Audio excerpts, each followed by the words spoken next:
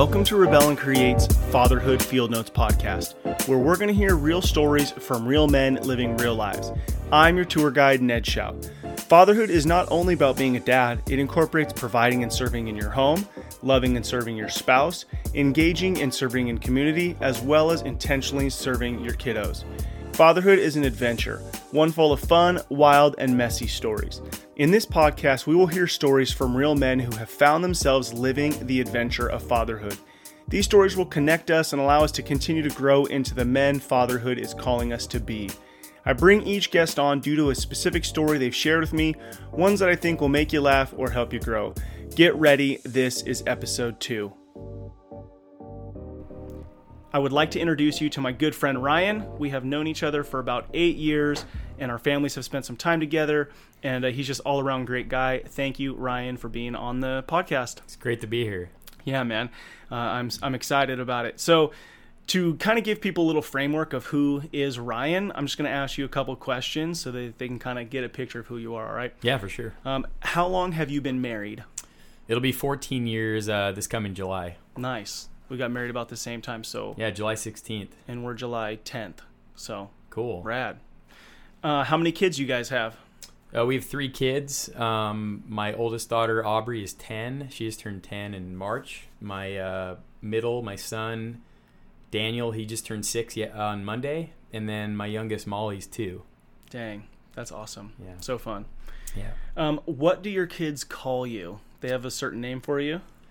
Yeah, it's kind of cool. I my oldest daughter, she still calls me daddy. Yeah. And I love that. Yeah, and she's 10. Yeah, I think awesome. I'll be pretty sad for maybe a couple weeks when that changes. Yeah. And then my son, he actually calls me like Dadium, Daggy. It's awesome. The way he says it, it just makes me melt. And then my youngest daughter, she's probably got as clear of speech as normal 5-year-olds, and she's 2, and she says daddy. It's awesome. So that's cool. Pretty man. similar. Yeah. Yeah. Okay, so just to kind of give a little bit of a understanding of what you do, when you're not awesome dad and husband at home, what do you do during the day for work? I'm a regional sales manager for a company called LASI, and we distribute employee benefits through brokers and agents throughout the state of California. I have been at the company now for 10 years. I just had my 10-year anniversary. That's awesome. Congratulations. In May. Yeah, thanks. Good place to be then. Yeah, and so it's been really good. Cool. Now back to fatherhood. So as a dad, what has been some of the best resources to you over the last 10 years as you've learned to be a dad to your kids? Yeah, I think especially in the last year, I think I've so much awareness and discovery has come into just for myself and just healing and learning. And I think the biggest thing that I would say for a man and a father is to always be teachable. I said there was a point in my 20s when I didn't want to receive wisdom from other people because it was convicting or made me face things I was running from. And I think that to be a father and to be an ultimate dad that unconditionally loves their kids, I think that you individually have to be whole and healed. And I think there's a process, and everyone that's born has some sort of viral pattern that potentially was passed down from generation to generation. And once that generation discovers it, becomes aware, and utilizes there's amazing resources out there to heal through that, I believe that will change their trajectory of your bloodline. Wow. So you said teachable. So is there a moment that you felt like you became teachable? Yeah, I mean, I think that I had people in my life that kind of woke me up to things that I needed to work through, that I think as guys we compartmentalize a lot of things. And I think unfortunately, like our generation over the last 50 years has taught us as men to be tough and be strong and don't show emotion, and unfortunately that's created a lot of issues with men and problems and insecurities because it's not safe to be vulnerable and show emotion, when I think that's the healthiest thing that we need to do as men, and show our kids, not only just our sons but our daughters, that that's very healthy to express things and show emotion and work through things and hold on to them. So that's really good, man. Yeah. So as you know, before we get into the story, rebel and create are words that I live by. And what it means to me is to rebel against the view that my actions have little impact and create a life engaged in mastering the craft of fatherhood. And when I think of fatherhood, I don't just think about having kids. I kind of see it as, in an ideal form, kids, spouse, or at least some sort of relationship with the kid's mom where you're respecting and the mom's a part of the kid's life. I think that's important. Then your friends and the way that you view the community. So it's kind of 4 buckets really for how I see fatherhood. So what's something that you are currently rebelling against? I would say it's just a global thing within my family. I think in general, like a lot of parents, especially in our Western culture, there's just a lot of pressures in life. And I feel like we put a lot of unnecessary pressures and expectations on our kids. And that creates a lot of long-term potential insecurities and lack.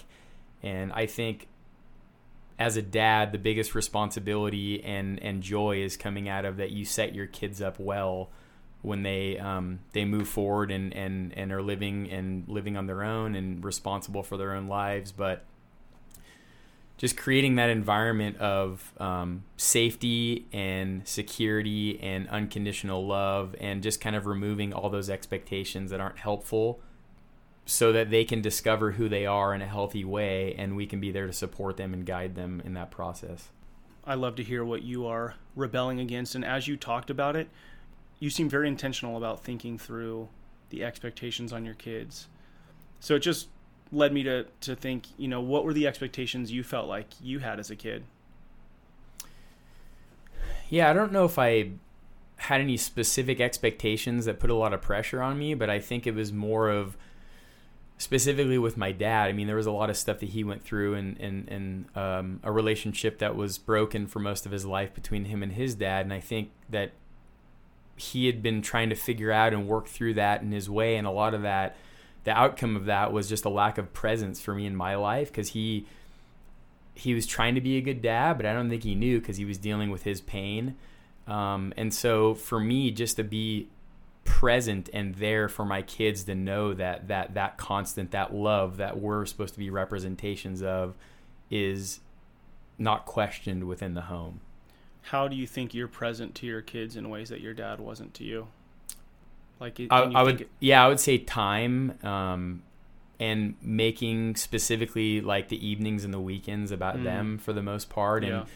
And whether it be turning off my phone for work and putting it in the bathroom, and because that's really the biggest distraction these days is like work emails, LinkedIn. I'm not really big on other social media vehicles, but those are probably the two. I'm interrupting this important conversation that you probably just started getting into with a big announcement. During the month of November and the beginning of December 2019, I need your help, and this is all hands on deck. I've created a daily journal designed to help dads like you and I stay focused on being the engaged and intentional fathers we desire to be. Do you ever feel like I do sometimes, like you're not cutting it, you're not hitting the mark as a father? Well, my hope is that this journal would be one tool that could help you get there. But it will not come to market unless it is funded. We are doing this through a crowdfunding website where it's all or nothing. So please go to our Instagram or Facebook at Rebel and Create and follow links to our Kickstarter campaign for the Fatherhood Legacy Journal. Or you can go to Kickstarter.com and in the search put in Fatherhood Legacy Journal or Rebel and Create Fatherhood Legacy Journal, and it'll pop up, and we need your help. So please buy a journal for yourself, for a friend, or for a dad that you know. We would so appreciate it, because we believe fatherhood matters, and we're doing all we can to spread the word and create tools that will help support dads everywhere. And now back to that important conversation you were just getting into. And then like when we're on vacation, I literally turn my phone off and I leave it in my drawer in my bathroom, and it's gone. Like I try to forget about what I do. That's awesome. For 10 days or however long we're gone. Yeah. Wow. That's a good habit. Yeah, it's been... And a pretty simple way to show your wife, like, you and the kids are important. I would say she at this point appreciates it as much or more than the kids for sure. And because the thing that excites her the most is seeing me be fully engaged with our kids, and that just brings her a lot of joy. So, dude, that's incredible. So the other half of that question is, what are you rebelling against? And then what are you creating out of that? But I think you totally just answered it. You're creating space and really intentionality, right? So absolutely. Intentionality is the exact word. You have to be intentional or life will fly by and you realize that you never actually built in important things into your day that invest into your kids' lives that are invaluable. So what thing triggered you to have this feeling towards your wife and kids of intentionality and time where, you said your dad didn't have a good relationship with his dad, so it was really tough for him. So why isn't it tough for you? So I think it was, and I think there was a lot of things, like I said, there's a lot of broken dads from just generations passing down different patterns. And it was really probably about a year and a half ago when I really was struggling through some deep things and some really deep panic and anxiety. And there was a point for months where I was afraid to leave the house, and it drove me towards, I have no option to heal because I'm literally living in hell right now. And this is I can't live like this. So I went in and one of the most pivotal people in my life was my therapist, Samantha, who, I've been seeing for about the past year. And she helped me uncover things that were really holding me back with my dad. And I basically wrote a letter, but I kind of went through it verbally with him. And it was kind of a 3-step process. One, to be the victim and go, hey, here's all the things and all the hurt that I went through that maybe you weren't even aware of, which is probably the case, but I wanted to share that with you. And then second, how was I perpetuating the things that were passed down to me and acknowledging that, hey, I started doing the same things and this is the track it led me on. And then third, transfiguring it and going, here's who I am and why I am the way I am through that. And this was the purpose through that. And just letting my dad know, hey, the way you felt about your dad and that lack of connection. Hey, did you know I felt the same? Wow. That's intense. Yeah, it's really intense. It's getting me a little emotional right now, but how did he take it? It was unbelievable. I'll never forget it. I took him out to lunch and I think it was Ninja Sushi off Vernon Street, and we had about a 3-hour lunch and just went through it, and my relationship with him has been amazing ever since. Dude, that's incredible. And exciting because it's it matters, right?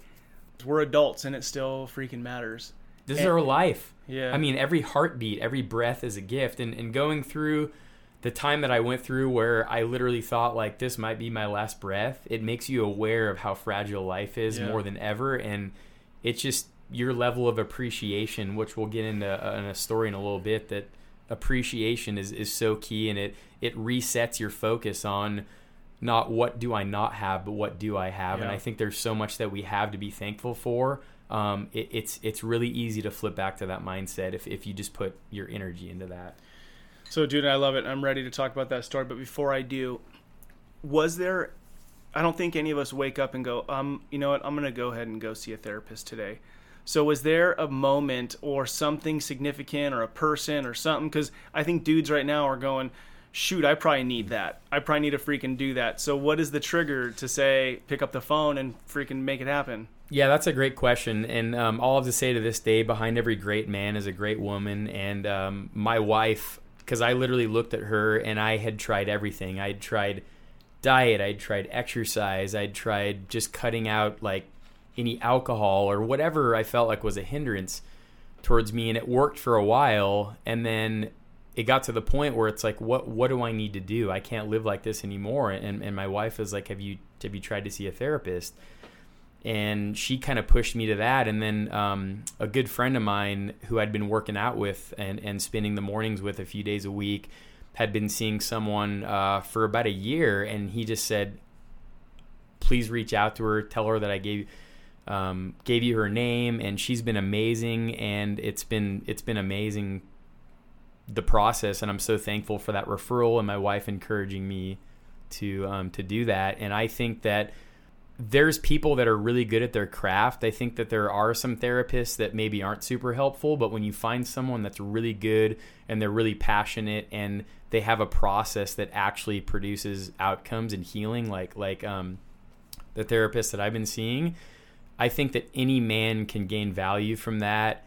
I think the healthy way to do it is to be proactive, but sometimes as guys, we're not proactive with important things in our life, like our mental health, and we're just always doing and providing and trying to do everything, and we need to take care of ourselves and make ourselves whole, because that's how you can really be the best dad, I think, possible. That's huge, man. Yeah, that's good. Yeah. All right, so a few years ago, I don't know, probably over lunch or something, you had shared a story with me about when you guys had your first kid, and I just thought, man, this story is so real and so relevant, and so many people go through the same thing but don't talk about it or have an opportunity to have like good support, especially as a dad, right? Not that there's not stuff out there for a dad, but you know, a lot of times things happen and we just step up and we're like, all right, I'm put my head down, I'm tough this out, I'm going to be a provider and love my wife and whatever. So just share with us, you know, 10 years ago, having your first kid. Yeah, I mean, part of the thing that I feel like I'm gifted with that really allows me to connect with people is I'm very empathic and emotional and sensitive, and that's okay. Totally. Yeah, when we had our first kid, it was about 4 years after we got married, and again, I was unsure of what it meant to even have a kid or what type of father I would be, because I felt like I still was dealing with all those insecurities. Had you guys been planning to have a kid, or was it like we've been married and hey, guess what? It was kind of like around the time we were, but Okay. It wasn't. I mean, my wife had this plan. Rochelle, she wanted to have 4 kids. Okay. And I didn't really have any idea or expectation. You mean you hadn't been planning since No. you were 2 years yeah, old? exactly. Yeah, is that normal? Okay, good. That makes me feel better. So then you hear all these other guys like, yeah, I want 3. I'm like, is that really something you thought about for? Liar. Yeah, you're lying. So, but yeah, so it was about that time, and it was the timing of the universe to plan that for us, because we did get pregnant, and everything seemed to be going well, and then right about, I think it was 25 weeks of our pregnancy, it was about 1:30 in the morning, and my wife woke me up, and she's like I'm bleeding, and I just said I just went into fight or flight mode, and we went straight to the hospital, and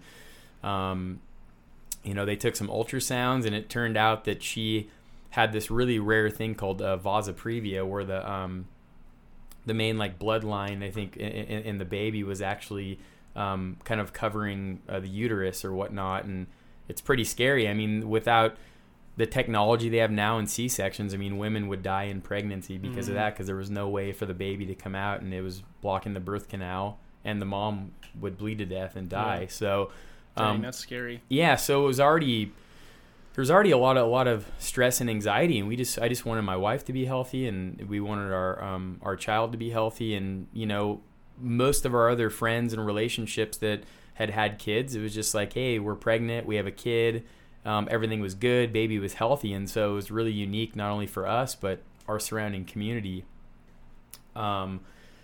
So anyway, she was in intensive care and on strict bed rest for probably 4 or 5 weeks, and then did you just stay at the hospital at that point? She was at the hospital for about a week, and then she was released, but on like strict bed rest, like literally couldn't do anything but go to the bathroom, so that baby could stay in as long as possible, and and grow and do as much maturing inside the womb, because they knew that she was probably gonna have to be taken out early, and it was gonna have to be a C-section because of the situation. So you said that you just celebrated your 10-year anniversary at your job. Correct. Were you at this current job when this was all going down, or were you doing something else? Yeah, so it's a great question.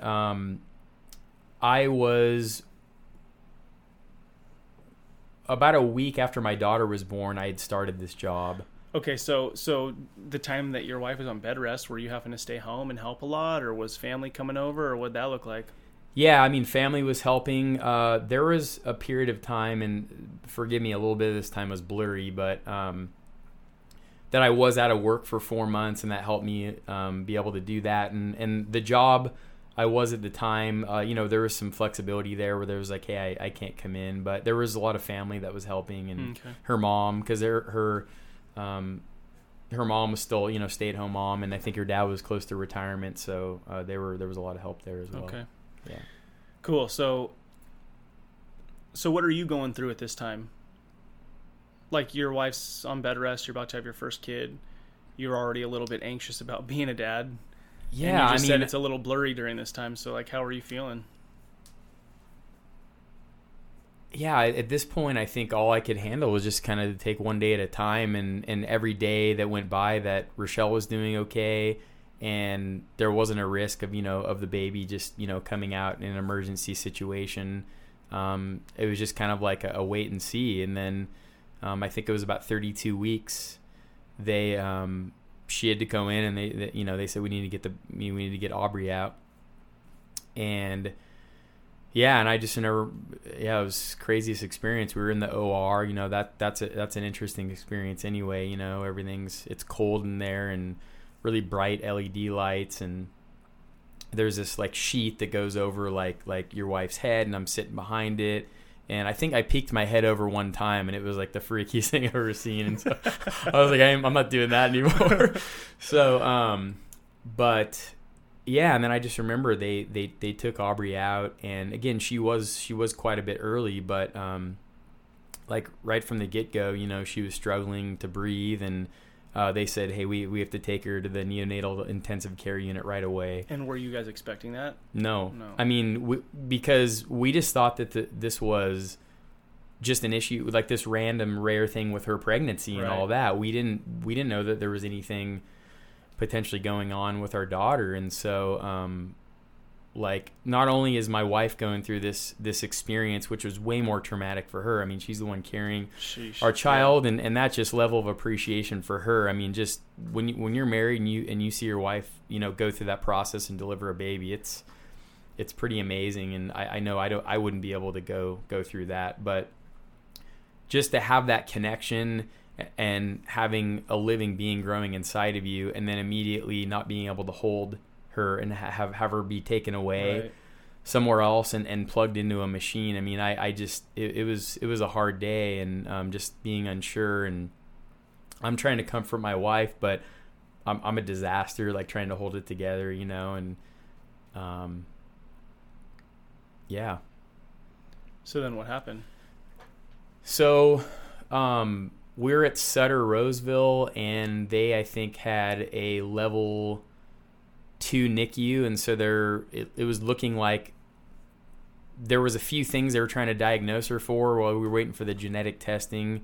So did they come in and say, hey, we just need to put her in the NICU, she's having trouble breathing, or hey, we think there's something serious going on, or what? Yeah, they weren't sure. So that was what initiated that, and then they went in and got her connected up, and got her breathing stabilized, and then she wasn't.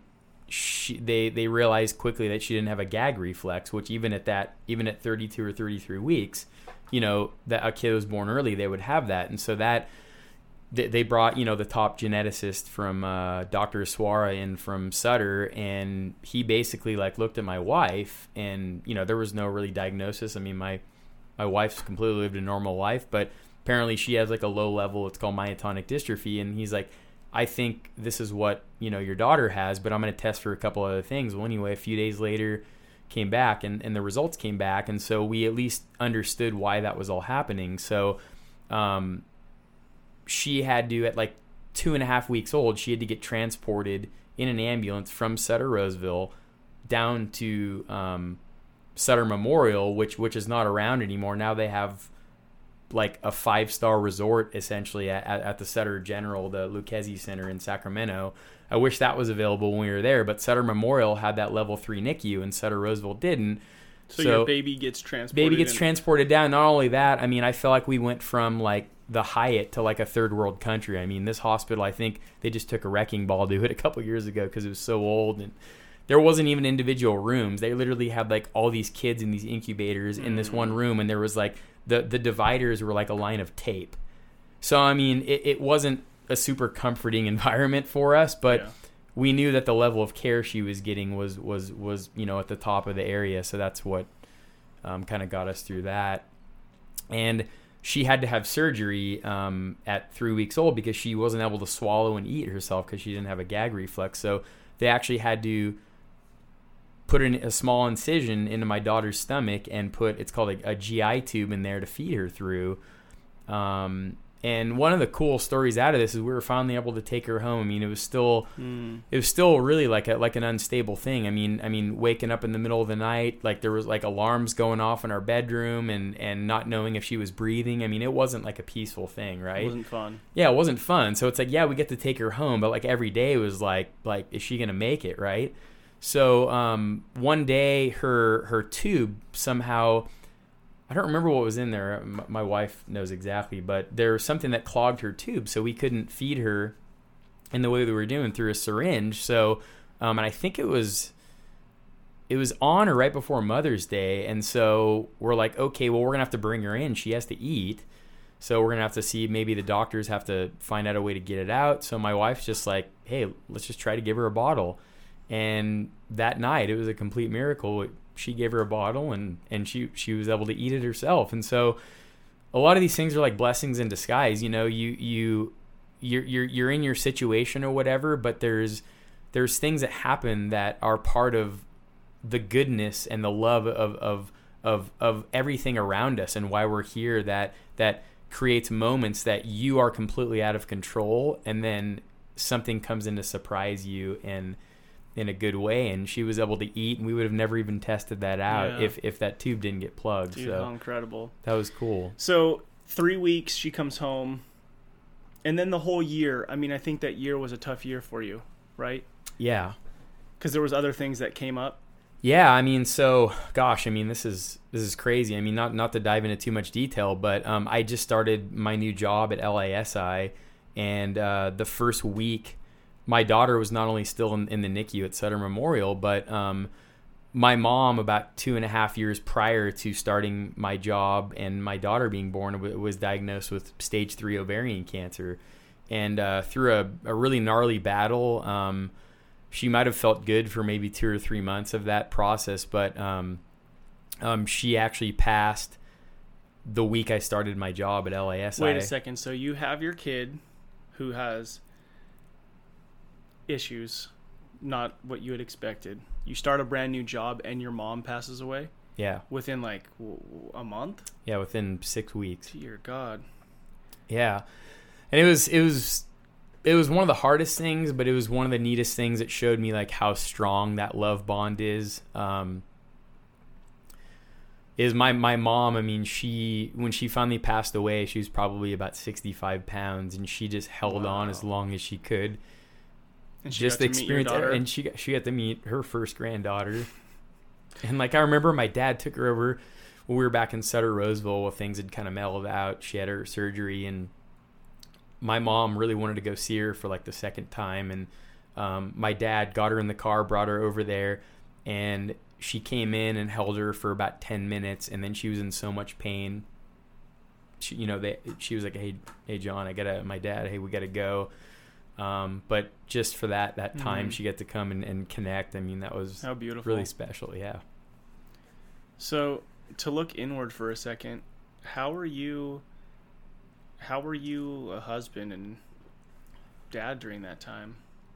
Like, you're brand new at this, and I guess, were there things that you felt you did well, and then maybe things that you wish you would have known?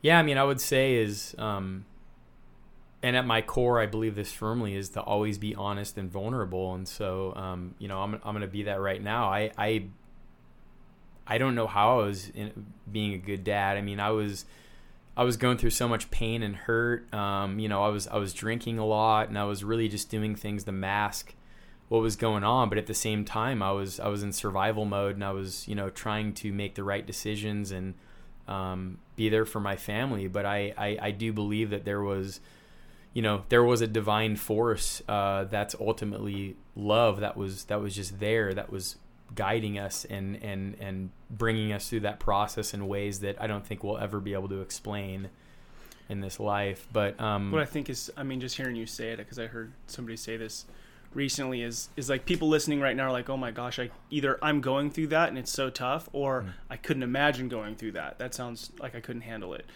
But grace, right? There's something that is coming and giving you what you need to make it through. Yeah. You still have to choose to accept that and do it, but it's possible, you know. And you said you'd been drinking a lot and that wasn't healthy or working for you. Was there an end point in that you realized like this isn't healthy? Yeah, I would say that it depends on how you're using it. Using that as a form of escape.